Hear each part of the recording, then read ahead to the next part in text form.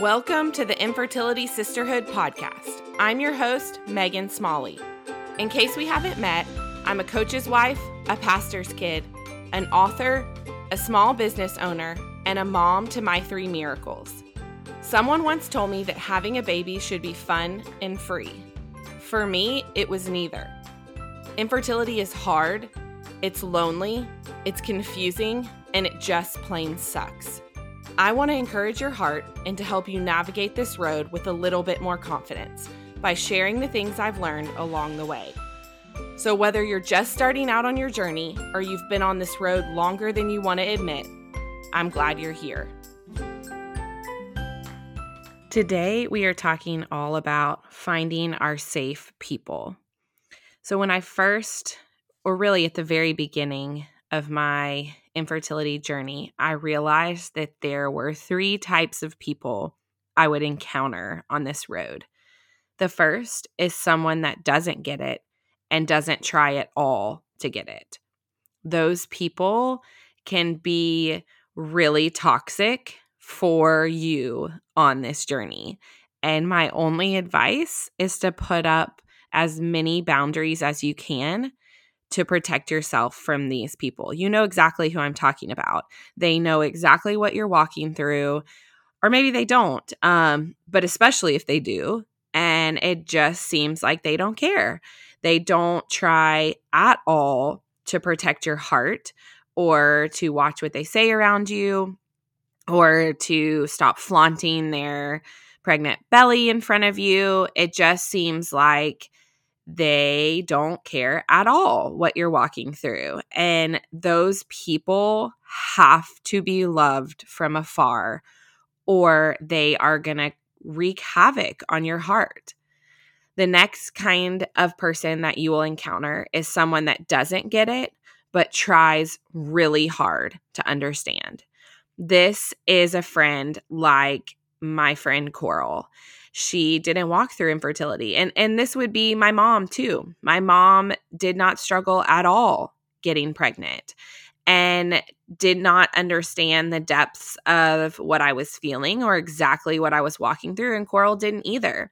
But both of them tried so hard in every way they knew how to understand. They researched things. They learned the terms that I was using all the time. They asked questions. They listened. They didn't try to offer unsolicited advice. They respected my space when I needed it, and they pushed me when they knew I needed it.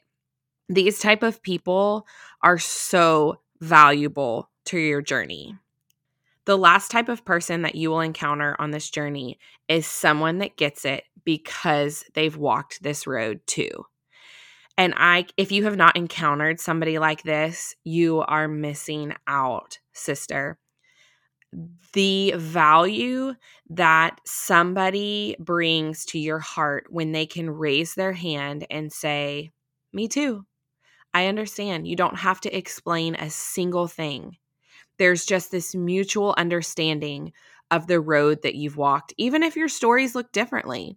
Because let's be honest, all of our stories look different. And no matter what type of infertility we've walked through, our path will probably look different from just about everyone we know in real life that may have walked this road too. So there is just incredible value in finding somebody who has also walked this road and can validate the pain that you're feeling in your heart. And if you don't have that in your life, I challenge you to sign up for our Infertility Sisterhood community. That is why I created this space. It's an online space. It is not on social media. It's on a different platform called Mighty Networks. You can download the app on your phone. And my vision for this space is that it's just a safe place for people who are in the middle of infertility, but also people who are now on the other side that have a burning passion to love on people who are still in the storm and to use their story to help somebody else. So if you don't have somebody in your life that has walked this road too, that you can share your frustrations with, that you can text on hard days and she responds, I get it. You need that in your life and you need to go sign up. It's free. This community is there for you. You can post if you want to. You don't have to post if you don't want to. You can use your real name and your real picture if you want to. You don't have to put a picture at all if you don't want to. This space is there for you, and it's there for you to use it however your heart needs. It's so important, especially during struggles like infertility, to be mindful of the products that we put in and on our bodies. Toxins in our makeup and skincare can disrupt our hormones and wreak havoc on our bodies. Making the switch to cleaner and safer products can be overwhelming, and it's hard to know where to start. For products like makeup, skincare, and deodorant, I choose Beautycounter. With more than 1,800 ingredients they restrict from their formula, this brand is committed to changing the beauty industry by providing cleaner and safer products for everyone. And the stuff works. For more information about how to get started making the switch and to see my favorite products, visit www.theinfertilitysisterhood.com/beautycounter. Okay, let's dive into the content. The first thing that I want to share about finding safe people is that in order to do this, you have to mute all the noise. There are so many opinions out there, and you can line up 10 different people and you're going to get 10 different opinions. And for me, it was also really hard to seek wisdom from people that hadn't walked this road. I definitely did, because there were people like Coral and my parents who are walking with God and could advise me from a spiritual standpoint. But I also wanted to seek wisdom and wise counsel from people that I loved and respected who had walked this road, who got it, who knew the depths of what I was facing. And you can't really do that until you mute all the noise out there and all the opinions. It can feel so overwhelming to sift through all the information when everyone seems to have an opinion or a thought about what you should do. So this goes back to just knowing who those voices are that you allow to speak into your life and blocking everything else out. The next thing is figure out who you can trust. I call these my safe people. And I think you know what I'm talking about. I don't really feel like I have to explain what that means. It's that person that your heart just feels light when you're in that their presence. It's that person who listens more than they talk. It's that person who never makes you feel guilty for feeling the way that you do. It's that person that every time you leave, even if they don't say a word, every time you leave their presence, you feel encouraged. You feel lifted up. You feel more prepared and equipped to face the next thing.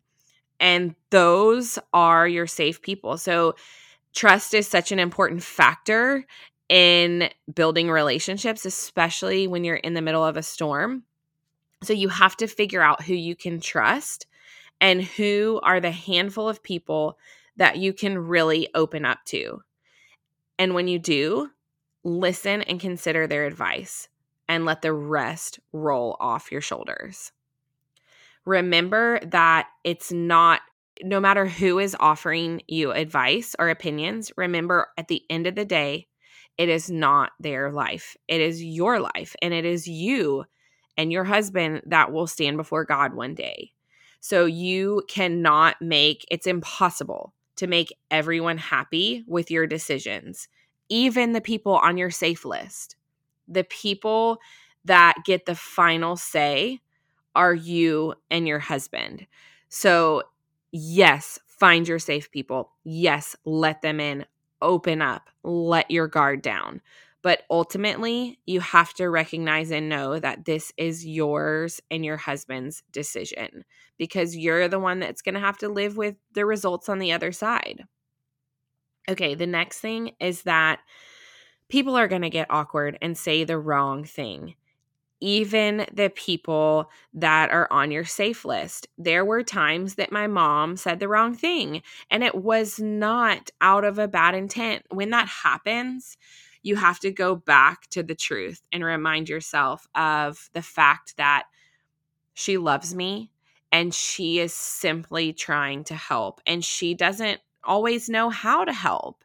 And as a mother, I now can understand that burden that you feel deeply when your child is hurting and that deep desire to want to fix it. And so, did my mom or Coral always say the right thing? No.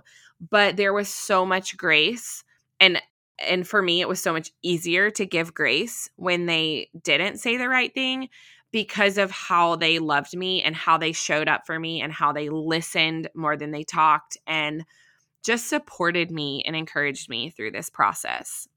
So sometimes it will be random people who ask all the wrong things at the wrong time. And those type of people are a lot easier to get frustrated with. And it's easy to just go off in that moment. But for me, I would always just try to take a deep breath. And I got to the point in my journey where I recognized that I didn't want this to happen to anybody else. I didn't want them to ask this question to anybody else. And so I got bold, and what I hope was full of grace and full of truth. I started to respond and say things like, it's not always easy for everyone to get pregnant, or that's really, like, you may not know this about me, but we have been trying for a while, and asking people that question is really hurtful.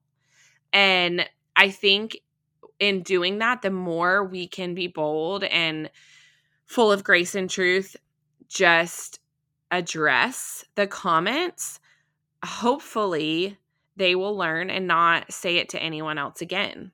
But then also, again, there will be the people that are close to you that respond in the wrong way or say the wrong thing, and we have to give them grace and forgive quickly. So if someone does hurt you, I challenge you to talk to them about it. They can't change if they don't understand how they hurt you. And again, this goes back to which of the three types of people we're talking about. If we're talking about group number one that doesn't get it and doesn't try to understand, I believe there's truly nothing that you can say to them to make them understand. They have a hard heart, and they are not open to understanding what you're walking through. And I think they will be a repeated source of pain for you. So in my opinion, it's not really worth wasting your heart and your breath on those kind of relationships. I would invest my heart and my time in the other two. So have a conversation and explain to them why it was hurtful, and explain to them how you're feeling. And if they fall into the safe people category for you, let them in and be honest. Okay, sister, it is time to get off the emotional roller coaster. Emotions can consume us, but we don't have to let them. Imagine what it would be like to stop allowing this giant in your life called infertility to call all the shots. I want to tell you about the Overcome Journal. It's a 26-week guided journal to help you face your giants and slay them one by one. This journal is going to point you to scripture first. It's going to help you assess what feels the heaviest this week. It's going to create a shame-free space to be honest about where you are and how you're coping. It's going to give you weekly devotions to lift you up on the hardest days. And it's going to help you map out a plan of action to take the next step forward in overcoming. For more information and to get your copy, visit www.theovercomejournal.com. So that leads me to my last point, and that is, when you find your safe people, let them in. Again, even your safe people are not always going to say the wrong thing, but this doesn't mean that we can completely close ourselves off from others. Keeping those relationships healthy means that we keep them in the loop, talk about what we're feeling, teach them how to support us, and reciprocate by being a good friend and a good listener to them. I'm going to share a quote from chapter 12, Grace and Friendships, from my book, Give Grace. And it's about, just to give you a little context, I share throughout my book the story of my experience with two very different friends, Becky and Coral. And so that's what I'm referencing in this quote. My experiences with two very different friends, Coral and Becky, during the hardest season of my life so far have taught me a lot about friendship, the types of friendships I want to have, and the type of friend I want to be. What kind of friend do you want to be? I want to be the kind of friend who shows up for my people. I want to be the kind of friend who reaches out even when I have no idea what to say. I want to be the kind of friend who apologizes quickly when I say the wrong thing and learns from my mistakes. I want to be the kind of friend who's willing to roll up my sleeves, jump in head first into the good, the bad, and the ugly of my friends' lives. I want to be the type of friend who loves people through the fullness of grace that flows from my heart. And that's the type of friend I want to have too. If you want more, head over to theinfertilitysisterhood.com and click podcast for all the show notes, links, and discount codes. If you're looking for more ways to get connected and discover a community of other women walking this road, join the Infertility Sisterhood community. There you'll find countless women asking the same questions you have and others who are just one step ahead that can offer their experience. You can find all the links to join at www.theinfertilitysisterhood.com. Thanks for joining us, and always give grace.